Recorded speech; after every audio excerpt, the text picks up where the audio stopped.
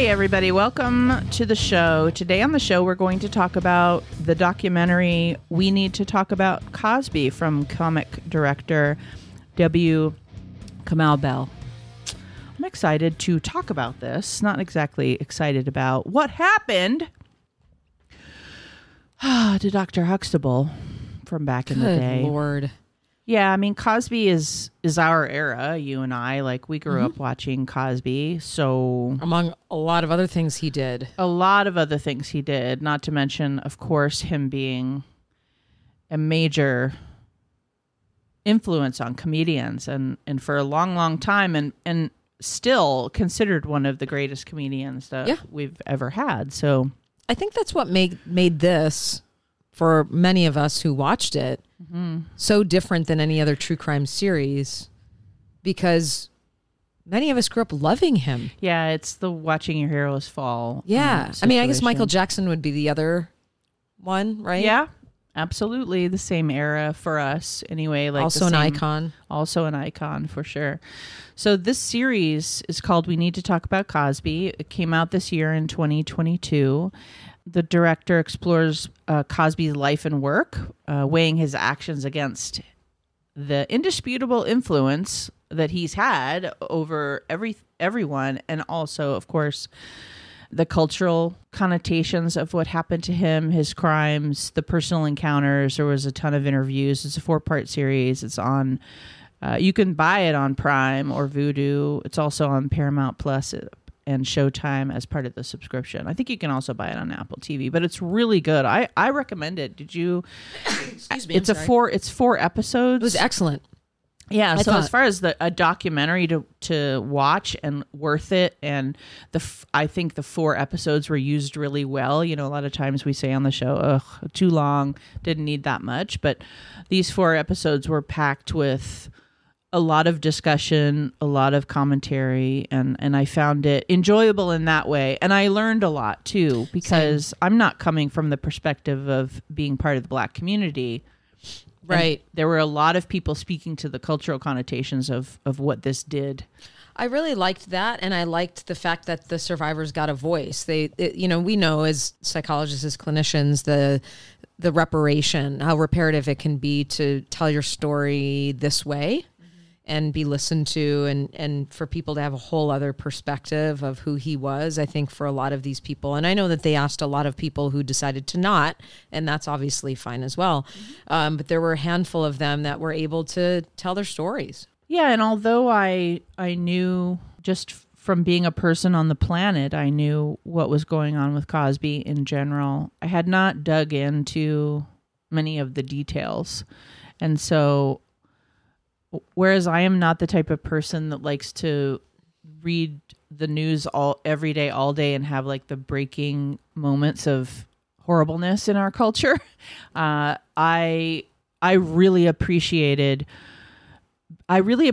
being told a story. Let's put it that way. And I think a lot of people do. That's why true crime documentaries are so popular. That's why movies are so popular. Tell me a story. Tell me the story, and tell me from your vantage point. And I thought the vantage point that he chose was very personal. You know, like it was a really personal exploration of Bill Cosby's, really his descent from being America's dad to being an alleged, at the time alleged, but now he's being convicted sexual predator. And so in our minds, that's what it looked like, as if it was a descent, because he was put on a pedestal and then now he's definitely off of that pedestal. But he was doing these things while we thought he was an America's dad. So it wasn't actually a descent. It was a cover up. It was him being what I think is, a brilliant comedian and narcissist, and made him a brilliant predator.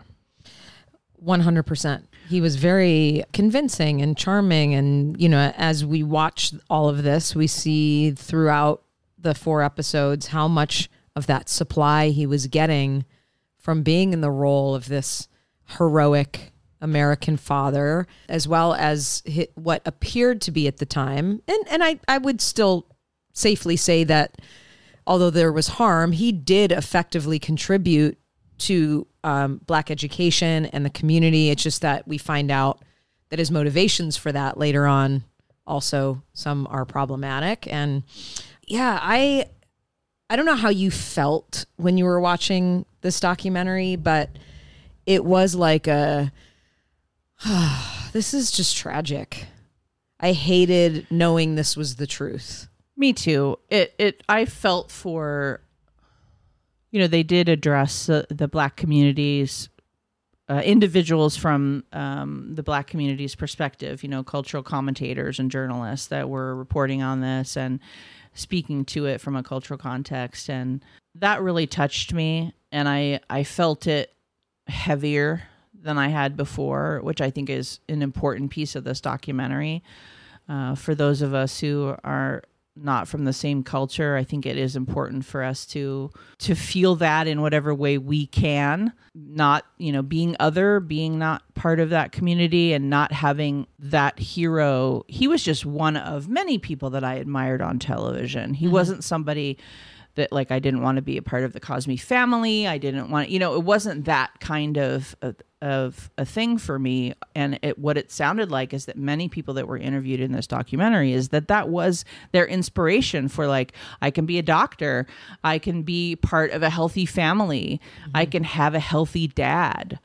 All of these things that they weren't maybe getting at home, those kinds of inspirations. And even all of the strength and the education in the women on that show too. We were seeing that on the Cosby Show before. We were seeing that in white comedy, so all around, I think it was just this, and for white people, it was really empowering because Absolutely. It was the 80s and you're watching this family who, like you said, is collectivistic and they support each other. And Claire was super educated and empowering. I mean, there's just so much to take from that show. But we know that he also used his comedy and these all-American values to make people feel safe. Yeah, I mean, that's what I mean about, he was a brilliant comedian and all of the thing, and a speaker. There's a lot of clips, of course, a lot of speeches he gave, and in earlier days, they're very inspirational. Challenging the stereotypes of American Black families that, being impoverished and incapable, independent, and all of those stereotypes that were very, very prevalent in the 80s. He created this show where, as the main character, he was able to, challenge a lot of those ideas. And meanwhile, in his personal life, he was drugging women and abusing them sexually and raping them and having interviews while on the Cosby Show, parading women into his dressing room, having interviews for women that he wanted to do this to. So malignant narcissism is apparently one of the things we probably have to talk about. Yes. Yeah. Mm-hmm. He was very good at creating a false sense of safety and security. Mm-hmm. He also used his power to make women feel indebted. Yes. And we know that that's something that narcissists do very well. There's this push-pull between making you feel really high and then really low. And when they bring you down really low because they've made you feel so high, and what they're capable, of maybe doing for you, that you become just very apologetic and shameful. And we also have to remember, although things haven't changed as much as we'd like, sex positivity was not a thing for women at that time. No. So you couldn't just look at somebody and say, what women may feel that they can say a little bit more now in a position like that. But they, if their story got out that they were even sleeping with him or they would be considered, climbing that casting couch, fucking their way to the top.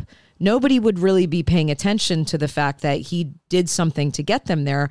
So I would say 95% of these women wake up from these drug-induced states and they're apologizing. They're gaslighting themselves. Absolutely. And narcissists are really good at getting you to second guess your reality and feel very shameful. And it's like, shame on you. I was just trying to help you. You drank too much. You drank too much and I just put you to bed. Yeah. That's all that happened. That's all you remember. Mm-hmm.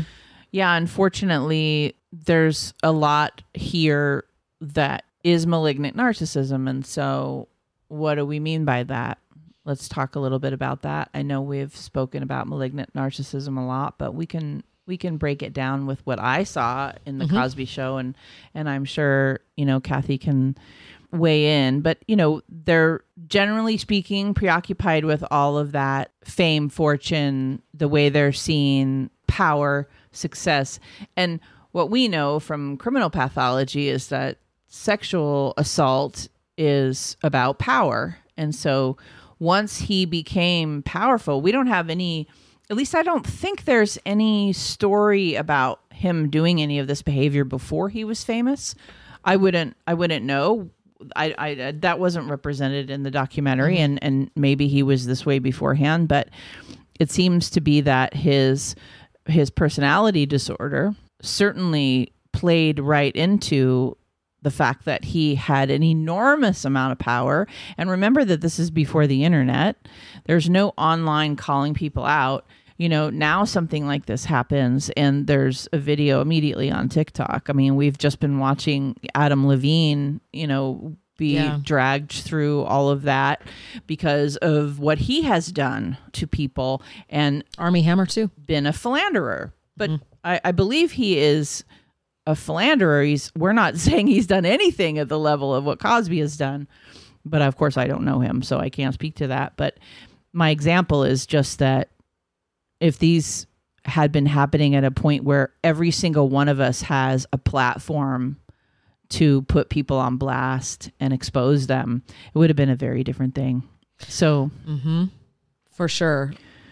But yeah, I mean, going back to the malignancy part, like you said, this isn't someone who's just has, heightened sense of defenses and arrogant. This is someone who there's a level of sadism involved. And when we think about, the difference between your garden variety narcissist who just has, a lack of ego strength and really is just, incredibly defensive and emotionally stunted, you're now adding a level of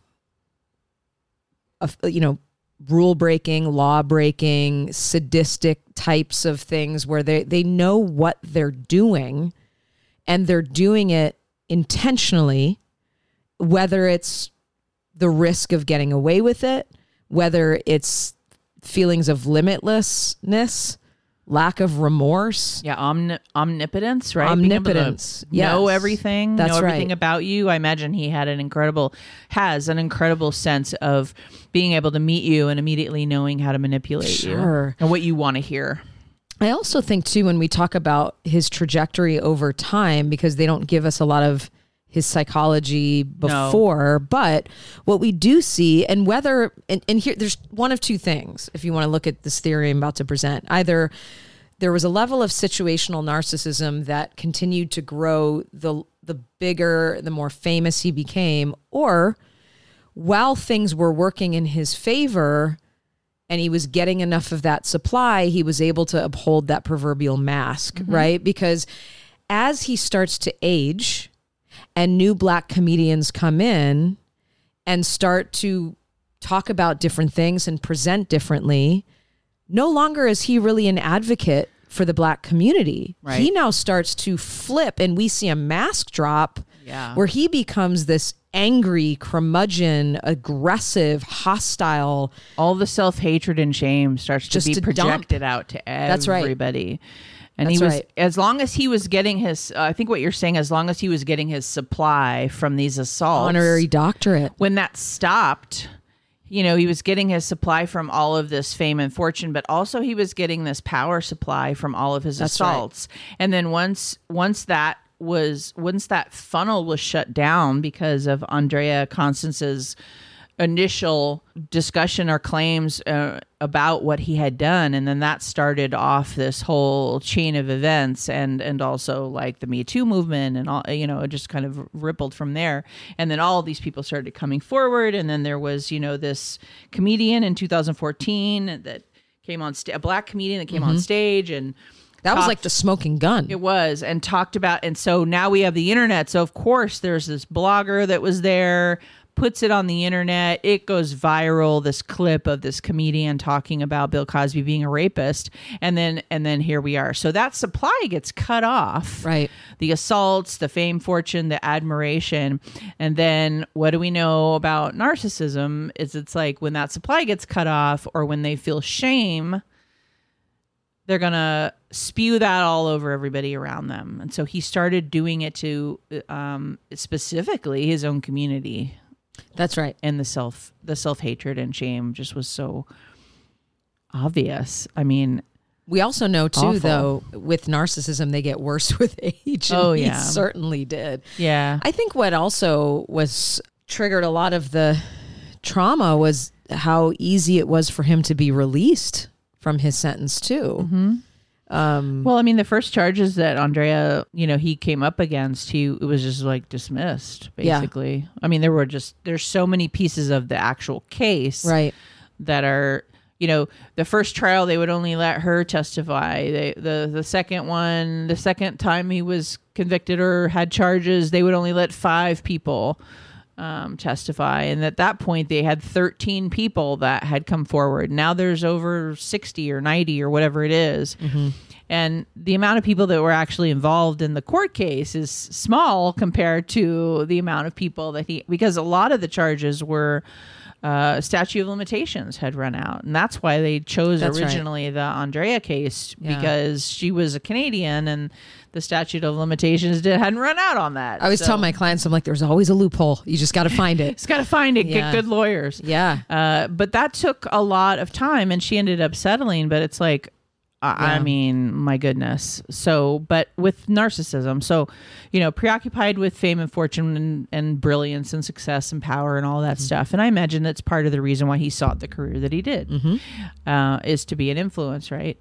Unable to handle criticism. That's what we're kind of talking about. And of course, the tendency to lash out when they feel slighted.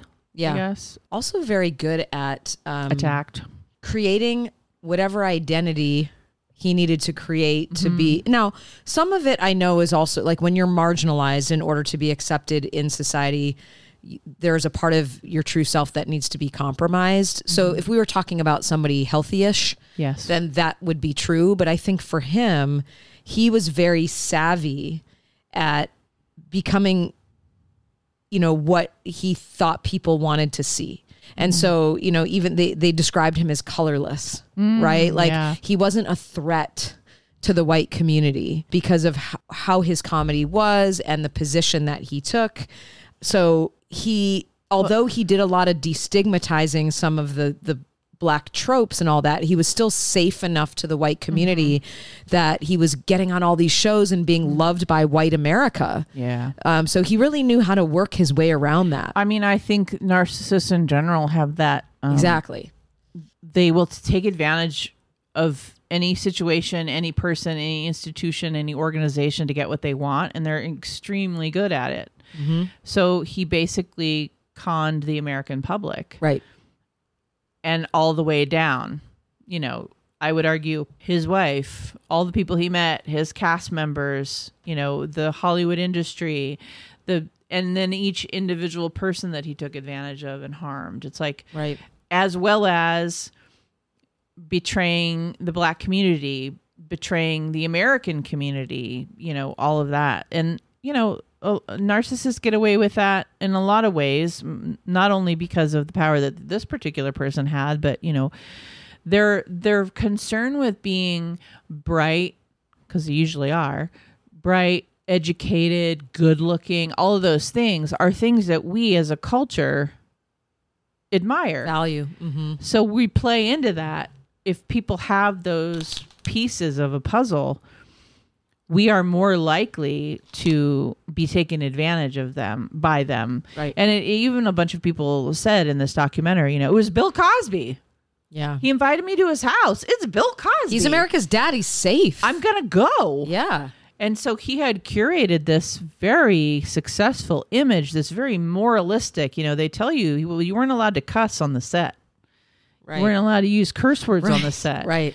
I was watching something with this actor John Amos, who I think is great. Oh, yeah.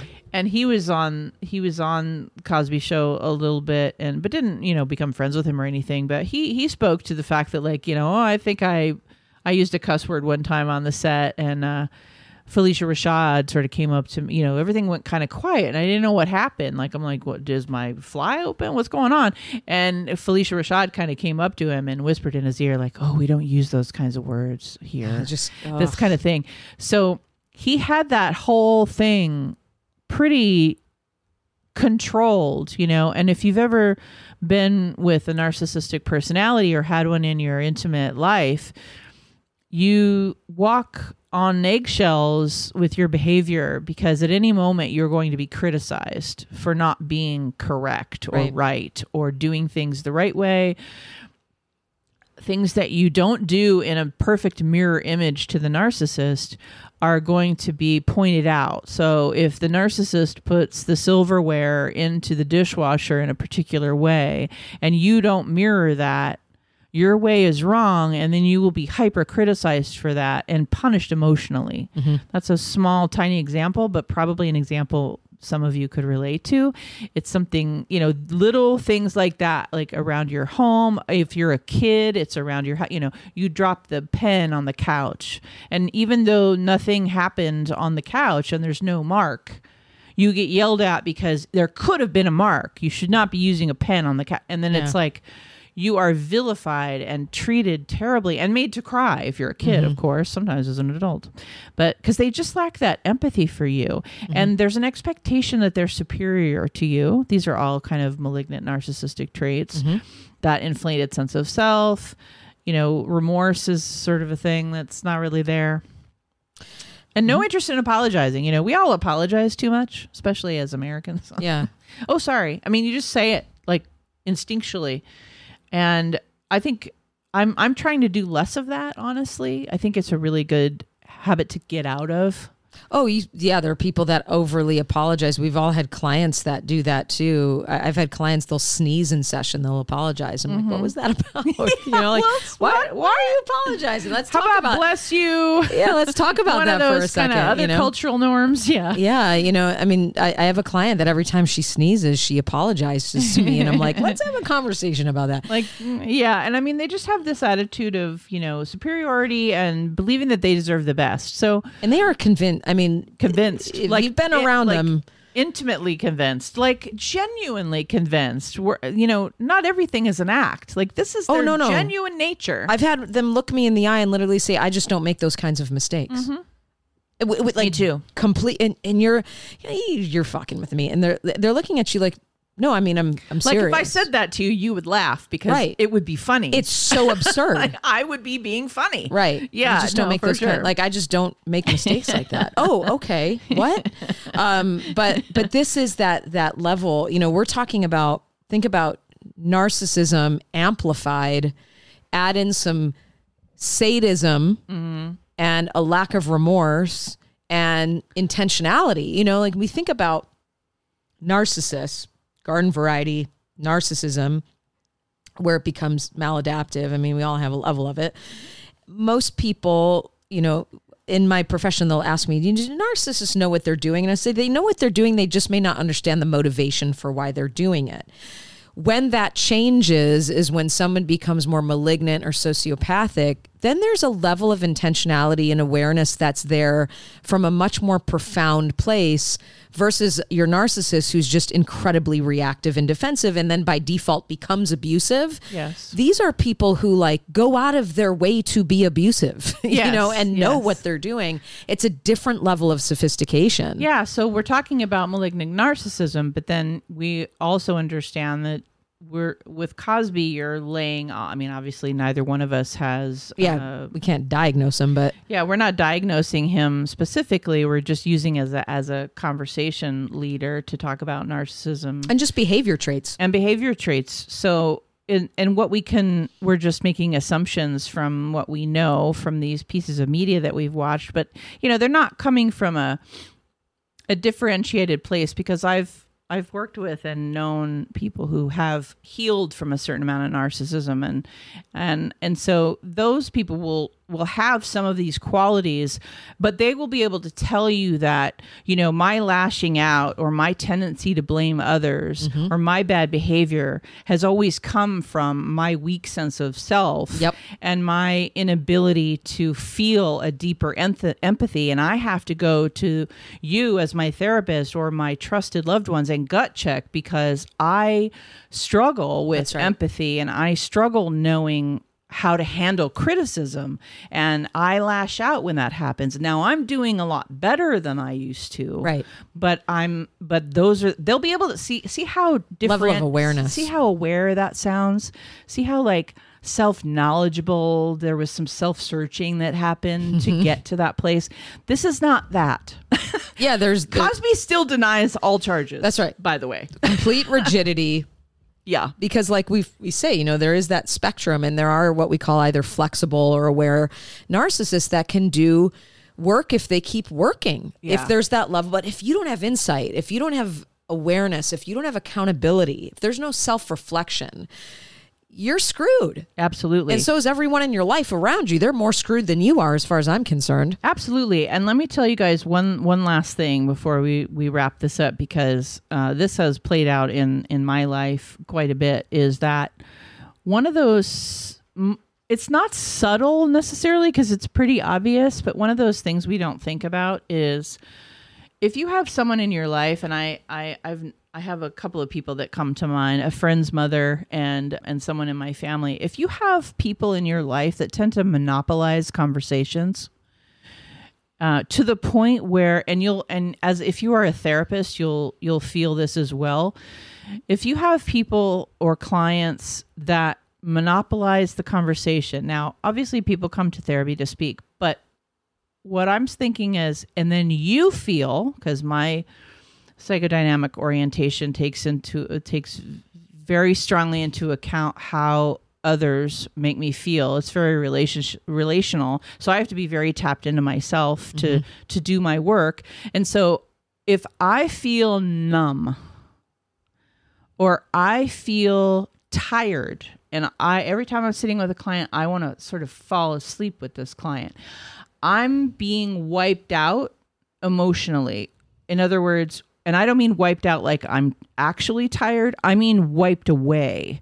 I mean I'm invisible in the room. Yes. I'm being made to be a mirror, and I'm being absorbed in the psyche. Now, this is metaphoric. Obviously, I'm still sitting there with my heels on. Where'd you go, Shannon? But I'm being metaphorically and psychodynamically and mythologically absorbed by them. They're trying to numb me to the point of manipulation so that they can continue to manipulate and continue with the facade of me not knowing who they truly are. So if I feel numb, if I feel numbed out, if I don't really remember pieces of the conversation, because I'm a therapist, I'm a pretty good listener and a pretty good tracker. I track people's behavior.